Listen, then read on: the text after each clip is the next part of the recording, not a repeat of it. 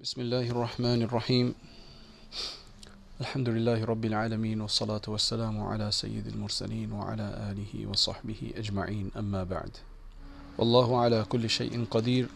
Ibn Ata'illah says متى أعطاك أشهدك بره ومتى منعك أشهدك قهره فهو في كل ذلك متعرف إليك ومقبل بوجود لطفه عليك. When he gives, he shows you his kindness. When he deprives, he shows you his power. And in all that, he is making himself known to you and coming to you with his gentleness. What he means by this is, all human beings are in two different states, either of the two states. Sometimes we're just enjoying bounties. Things aren't going wrong. There's no obstacles on our path. Everything seems to be going smoothly. So this is considered the time of fath. Allah subhanahu wa ta'ala is dealing with us with his generosity. Apparent generosity, it's all generosity, but apparent generosity. So he is giving us. Humans love to get. That's why Allah subhanahu wa ta'ala says in the Quran that when Allah subhanahu wa ta'ala gives you, then you're excited and happy. And when he doesn't give you, then you become extremely mean. So the encouragement in this is to understand that Allah has a wisdom in all of these states that he keeps us in and how he's dealing with us. They're all part of the plan. It's not that Allah subhanahu wa ta'ala necessarily hates us because we're in difficulty, or that difficulty has come to us because he hates us. The biggest aspect of tawfiq is the fact that we actually see through it. And we can see above this. And that these things not be things that push us down, despite the nature of them being such. It's the fitna. That is what it is. The straightforward definition of fitna, the easiest definition of fitna is something that detracts you from Allah. Simple as that. And the more something detracts you from Allah, the bigger the fitna it is. So if my phone is detracting me from Allah, if clips on YouTube are, then that's a fitna. The more it does that, the bigger fitna it is for me. And everybody needs to recognize what fitna is in their life. If it's playing pool or snooker or computer games, then that is the fitna. If it's just sitting down and being lazy, being stagnant, then that's another fitna. Sitting down and thinking about Allah subhanahu wa ta'ala, not doing anything wrong, taking a moment of rest, that's part of ibadah, that's part of ibadah. But if that becomes the life, that a person just sits down and does nothing, doesn't fulfill the responsibilities, sleeps all day, then of course that becomes a fitna. So anything that detracts from Allah is a fitna. That's why Allah says, إِنَّمَا أَمْوَالُكُمْ وَأَوْلَادُكُمْ fitna. That verily your amwal, your wealth, somebody said here. Verily your wealth and your children are a fitna, because they have the propensity to distract you from Allah subhanahu wa ta'ala. So a person just needs to recognize where things are coming from. That's why he says, مَتَى أَعْطَاكَ أَشْهَدَكَ بِرَّهُ. When he gives you, he wants you to witness his kindness. He wants you to recognize his kindness. وَمَتَى مَنَعَكَ أَشْهَدَكَ قَهْرَهُ. And when he withholds from you, then he just wants to show you that he has the power to do that, and you have no ability. So the power he's withholding from you, how is that a sign of power? It's a sign of power in the sense that when he's withholding from you, the way we understand it is that we're not getting something. So it's a deprivation of sorts. But really what it is that from our perspective, we feel that we can't attain what we want to attain. Things aren't going right for us. These obstacles aren't removed from our path. these challenges I can't deal with. So he's preventing, but we see it as us being prevented, us being not able to get something because he hasn't enabled it. So when he's withholding, he's showing his power that I can withhold from you and you have nowhere to turn and you can't do anything. Those states are good. To go through these states, it's really good to go through these states with understanding, of course. Without understanding, then they are a major problem, because people lose their faith like that as well. But you're not going to lose your faith if you have some iman built. That's the point of making the iman and strengthening the heart with the dhikr of Allah, that when these states come, a person is able to deal with them. So then, from Allah subhanahu wa ta'ala's beautiful names, as we know, one is Latif, the subtle one, the one who does things in the most complicated, elaborate ways, because everything is under his jurisdiction. Everything is as his will. So at the same time that he's Latif, he's also Rahim, the most merciful one, which is the dominant name that he has. So when you have Rahim and Latif, that shows that he can be merciful in the most subtle ways. We only realize afterwards that that was the aim and goal of it. That all of this difficulty that just came through, it actually prevented me from a much bigger problem. And it's happened so many times. It's happened so many times. So Allah subhanahu wa ta'ala, huwa latifun bi'ibadih. He is latif with his, that's the way he deals with his servants. Rahimun bi khalqihi fi kulli waqtin. And he is merciful to his creation at all times. Ala kulli hal, and in every state. Whether he is giving them at that point in time or whether he is withholding from them, it's still a part of his mercy and subtle movement within his creation. So if he does give them and he does open up for them and he does give them an opening, then he is giving them, he is making them witness his generosity, his benevolence. So then they recognize, by that they recognize that Allah subhanahu wa ta'ala does show kindness to his servants, and he deals with them in subtle ways. He is extremely benevolent, noble, generous, and has goodwill for them. So then what happens with that? What is supposed to happen with that? With all the bounties that we have, alhamdulillah, the clothing that we have, the cars that we have, the place and security that we have, what are we supposed to give back to Allah? The idea of all of this is to recognize that all of this is coming from Allah subhanahu wa ta'ala. فَتَعْظُمُ مَحَبَّتُهُمْ. Their love for him should increase. If it doesn't increase, then that's where the delusion is.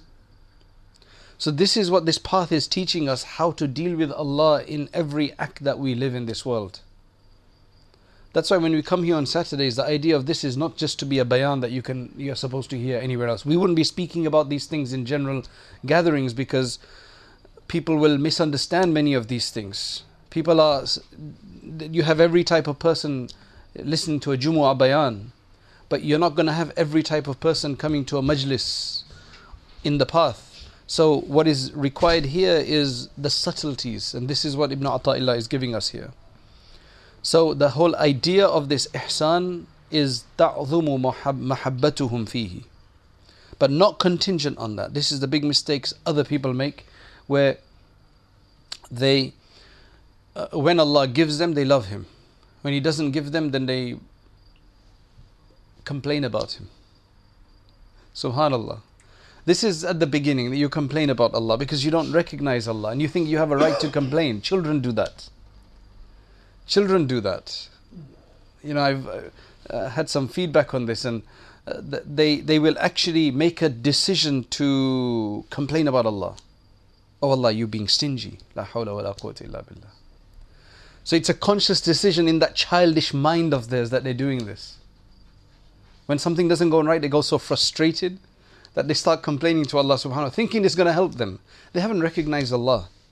It's as simple as that. Once you recognize Allah, that He is just totally transcendent and above and most powerful, and there's nothing what we do that can affect Him, then you just say, forget it. What's the point? Then it's best to just be on His side.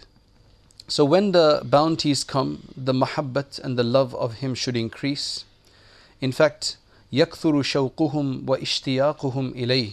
Their zeal, their shawq, their fervor should increase to be closer to Him. I want to be closer to Him. وَيَكْثُرُ شُكْرُهُم, and their shukr and gratitude should increase. فَيَزْدَادُ نَعِيمُهُم, and when you do that, then Allah will give you even more, because He's promised that if you are thankful, Allah will give you more. On the other hand, when He prevents something from us, when things become difficult for us, that's Him preventing. When He constrains matters for us, tightens the situation, you get a contraction as opposed to an expansion. These are terms, bast and qabd in tasawwuf. Qabd means when you feel contracted, things aren't going right, you just don't feel like doing something. It happens. You just have to write it out. And then there's a state of bast, when you enjoy your worship, when you feel like doing more, that's bast. It's an easier state. But the qabd is also part of this life, because this life is not supposed to be so predictable. There's supposed to be the ups and downs of this life. It's the dunya, and we have a heart. And the heart is known for the heart is called qalb in Arabic, and qalb means to be up and down. When you do taqleeb of something, you put it upside down. So the word qalb actually comes from that. It doesn't stay in that place. It has to be worked on very hard for it to stay. That's when you get the nafs al-mutma'inna, the totally satiated, tranquil soul. That's when we have more chance of it staying straight. When Allah subhanahu wa ta'ala withholds from us and has a point of contraction there, then He is making us witness His power, His wrath, His greatness, His majesty, so that we can also recognize that Allah subhanahu wa ta'ala is the most powerful one, is the independent one, is the mighty one and the majestic one. Azeemun, Jalilun, Kabirun, Qahharun, all of these names, He has to manifest them. فَخَافُوا مِن سَطْوَتِهِ, so then people become fearful. This is supposed to make a person fearful of Allah subhanahu wa ta'ala. Reverently fearful, helplessly fearful, in the sense that it's supposed to make us think that at the end of the day, I recognize I am His servant. Because in the first state, a person could be misguided to think that everything is coming from him. So sometimes this state forces us to make us feel helpless. And feelings of helplessness in this world are quite helpful sometimes. So they melt min khashyatihi, they melt in His fear. All their arrogance goes, and they have to succumb to His majesty. So then their ibadah becomes better. They increase their worship to make Allah happy. Their sins decrease.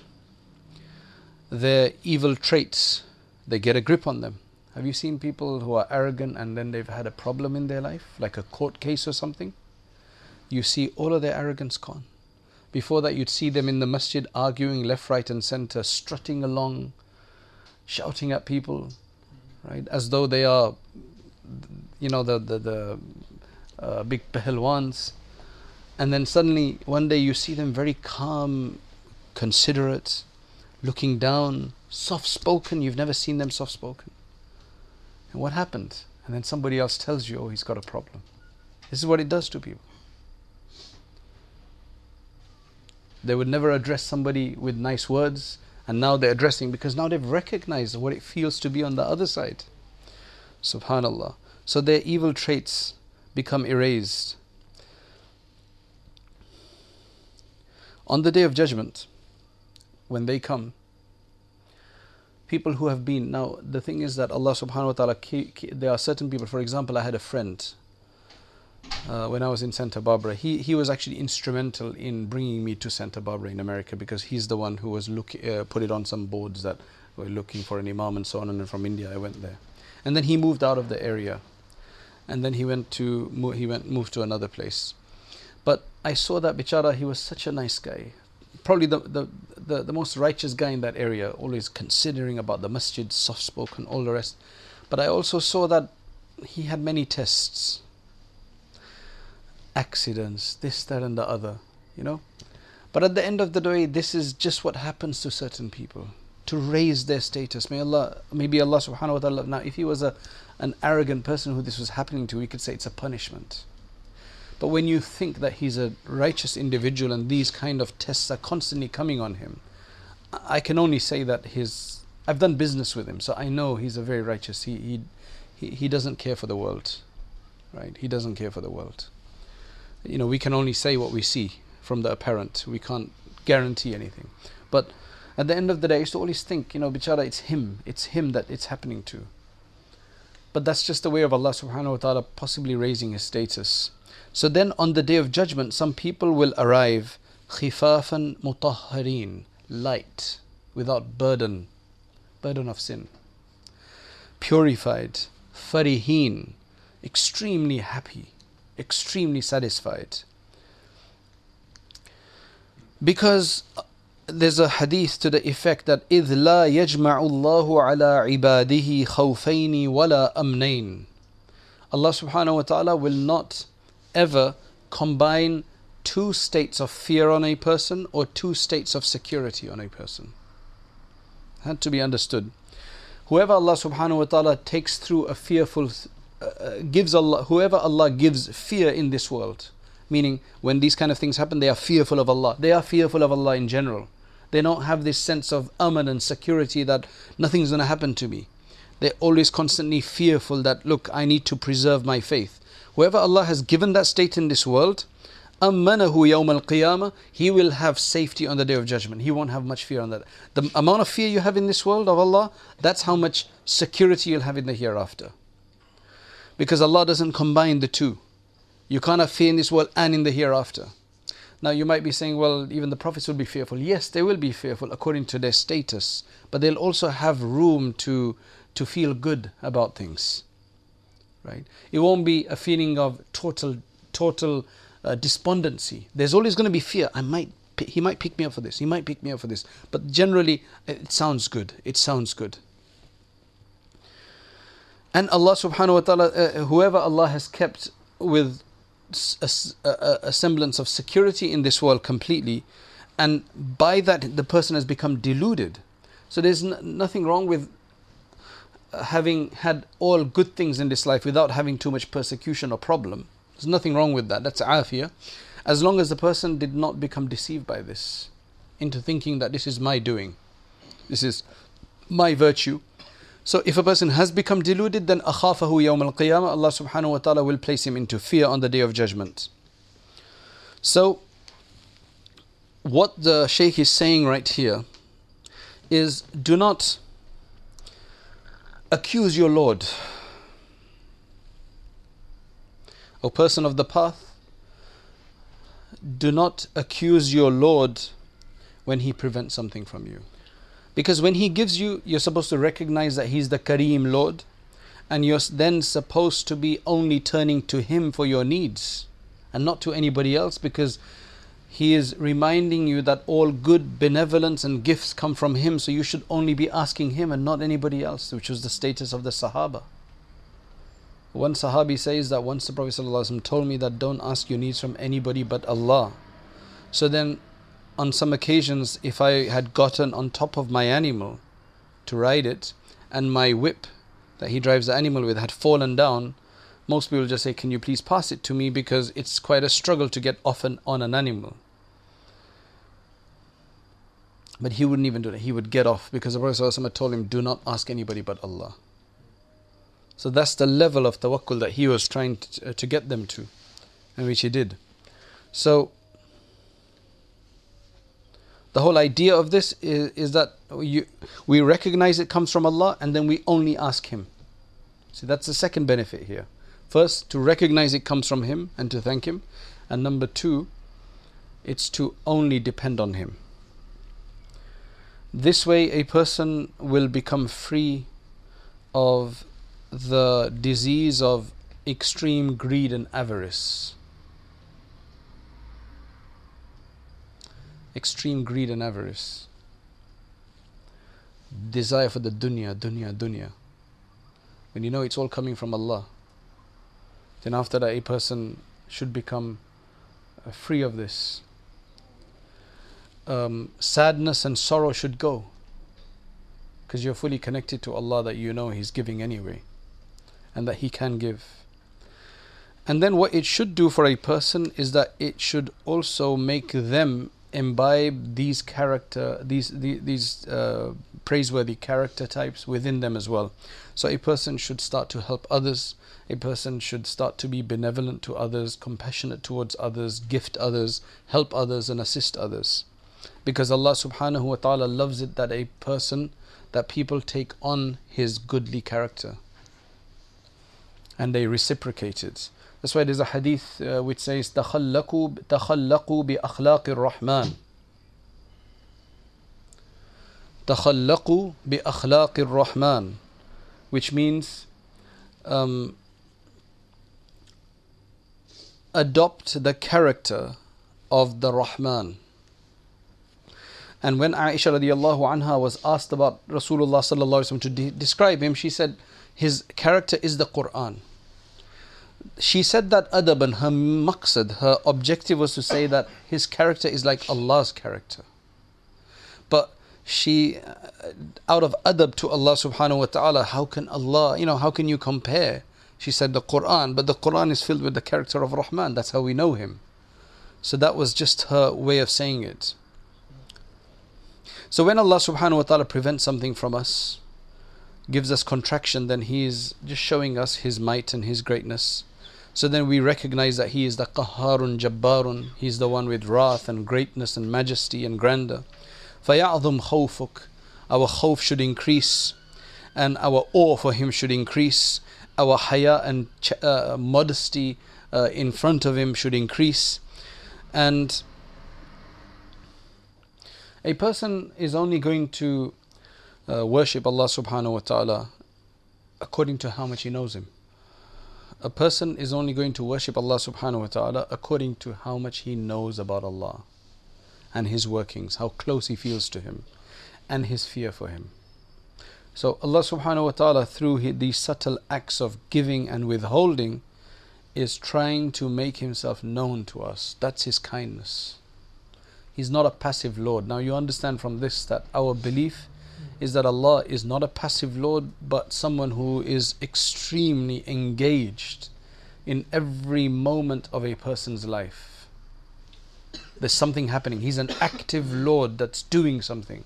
That's our belief. He's telling us, He's asking us, recognize me, understand my sifat, understand my characteristics, understand my names. So for example, His name of Al-Kareem. The demand of that name is that He gives and He acts benevolently. Because that means the noble one, the gracious one, the kind one. Kareem, that's what it means. So that's clear. That's how it manifests among His creation. Then He has another name, Al-Mani'. Al-Mani'. That's another name of Allah. Mani' means the withholder, the preventer. That obviously demands that some kind of prevention is manifested in the world, that a person doesn't get something that he wants. So that applies. Then He has Al-Muntaqim, the avenger, the one who takes revenge for the evil that a person does. He has another name, Al-Qahhar, the one with wrath, the mighty one. That demands that is manifest among certain people or individuals, among certain nations sometimes.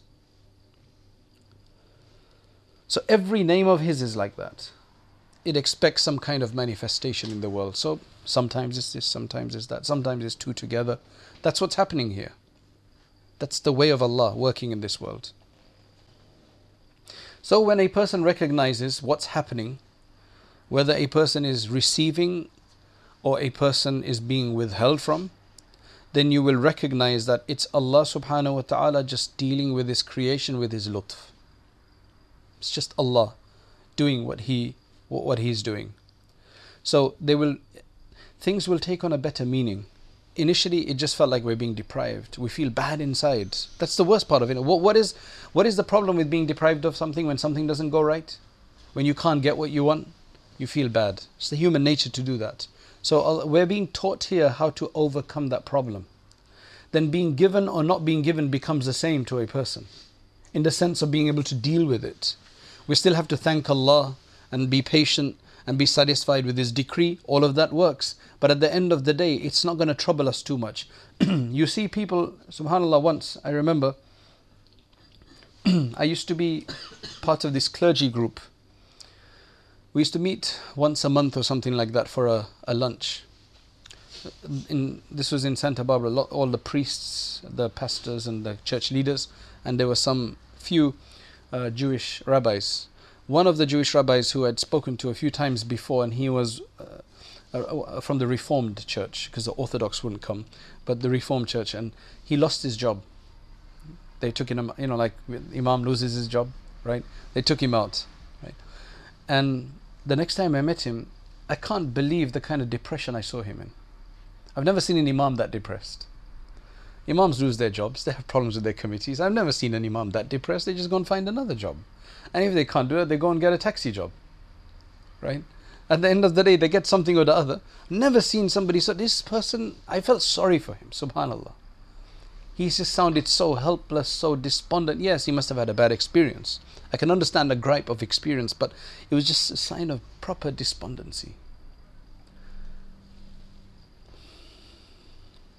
So when you have trust in Allah subhanahu wa ta'ala, then this won't affect you like that. Yeah, you learn from mistakes, all of this, the zahiri aspect of it will be there, but the internal aspect, you'll be strong, no problem, we'll do something else. And that tawakkul is what drives a person in this world and is what gives it the success. That inner fortitude, that is what is the secret of the people of Allah. They have the inner fortitude. It doesn't matter what odds they're in front of, because they know that Allah subhanahu wa ta'ala knows their state. So a person, a seeker, should try to always seek out what Allah subhanahu wa ta'ala is doing at that moment with them, and understand that this is just the manifestations of His Jalal and Jamal, His beauty and His majesty that is just taking place. Okay, this is His majesty, I'm going to just succumb to it. This is Allah subhanahu wa ta'ala, I can't do anything, subhanallah, this is Allah's manifestation. That kind of affectionate response that we give. Now, Haji Imdadullah, who was one of the great scholars, one of the great awliya of India, I remember reading one of his stories that once he became sick, he became ill. Now this is not something we can do, but this is something somebody at a very high level does. And this is just a manifestation of this. That when they've recognized that everything comes from Allah, they're so in tune to that. They're so in tune to that then it doesn't matter.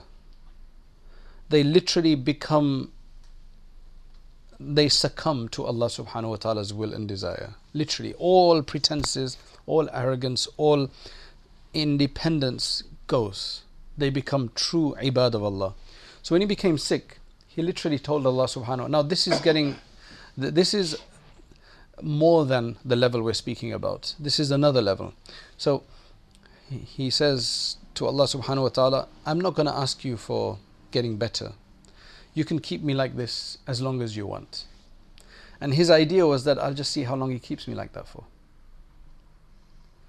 So he is undergoing this suffering, not asking Allah subhanahu wa ta'ala to make him better, because he wants to just see how long Allah wants him to be like that. Now that's another state. That's a state when the person has accomplished this stage, then they get into the stage of a friendship of some sort, where they can push it in that, see how much. It's a very special relationship, and nobody can do this unless a person really knows that they can. Anybody else would be silly to do that, right? Oh Allah, I'm leaving it to you. I don't care. You keep me like that. He just wanted to see how long Allah subhanahu wa ta'ala wanted to keep him like that. Like Ayyub alayhi salam. It doesn't matter. I mean, if you said this outside, it almost becomes like a relationship between two lovers. When you read these stories, common people find this like, how can you put Allah down to such a level that you are, this kind of love relationship develops? People who've experienced it can say it. I can't say it. Nobody else can say it. But we don't deny it. But anyway, this is an extremely important perspective to be had, to live this life and to be successful, because without this we will be constantly faltering. This is extremely important, that a person recognizes that Allah subhanahu wa ta'ala is dealing with them in His own way in any state that He keeps them. May Allah subhanahu wa ta'ala grant us afiyah. May Allah keep us away from trials and tribulation. We don't ask for them. But if they do come upon us, then we know how to deal with them. And that is what we need to develop. That's why in the next one, which we're not going to read today, it says, إِنَّمَا يُؤْلِمُكَ الْمَنْعُ لِعَدَمِ فَهْمِكَ عَنِ اللَّهِ فِيهِ. Something being withheld from you only brings you pain because you don't understand Allah subhanahu wa ta'ala's act in that. That's why it brings you pain. So the whole purpose of this is that the pain goes. And that's one example that the Mashaykh say, is that the difference between a wali of Allah and others is that they both get pain. They both undergo trials and physical pain, these kind of things. The only difference is that the wali of Allah has what may be considered like a glass house or structure over him. So the pain, the difficulties, the calamities are showering down on him and are coming down on him. But internally he's protected. So his heart is protected with this glass box. So everything is happening, but he's still fine. He's still doing his worship. May Allah help us. So he says here, the purpose of man's creation is that he acquires the gnosis of his creator and his lofty attributes. That's the purpose. How Allah helps us to do this is what this is all about. Hence he says that He did not create jinn and man except that they worship Him. The hadith literature clarifies that the acquisition of His gnosis is not possible without His bestowal. We can't understand Allah without Him wanting to understand Him. The way of gaining gnosis is to reflect on the predestined circumstances and conditions that may overtake one. In this way does the servant gain insight into the workings of his master. Now if you're at work, if you are at work, when you first start work or you go to a new school or something, sometimes some things happen which upset you in the beginning. You feel that you feel that people may be against you or something like that. Just certain things, they cause you discomfort.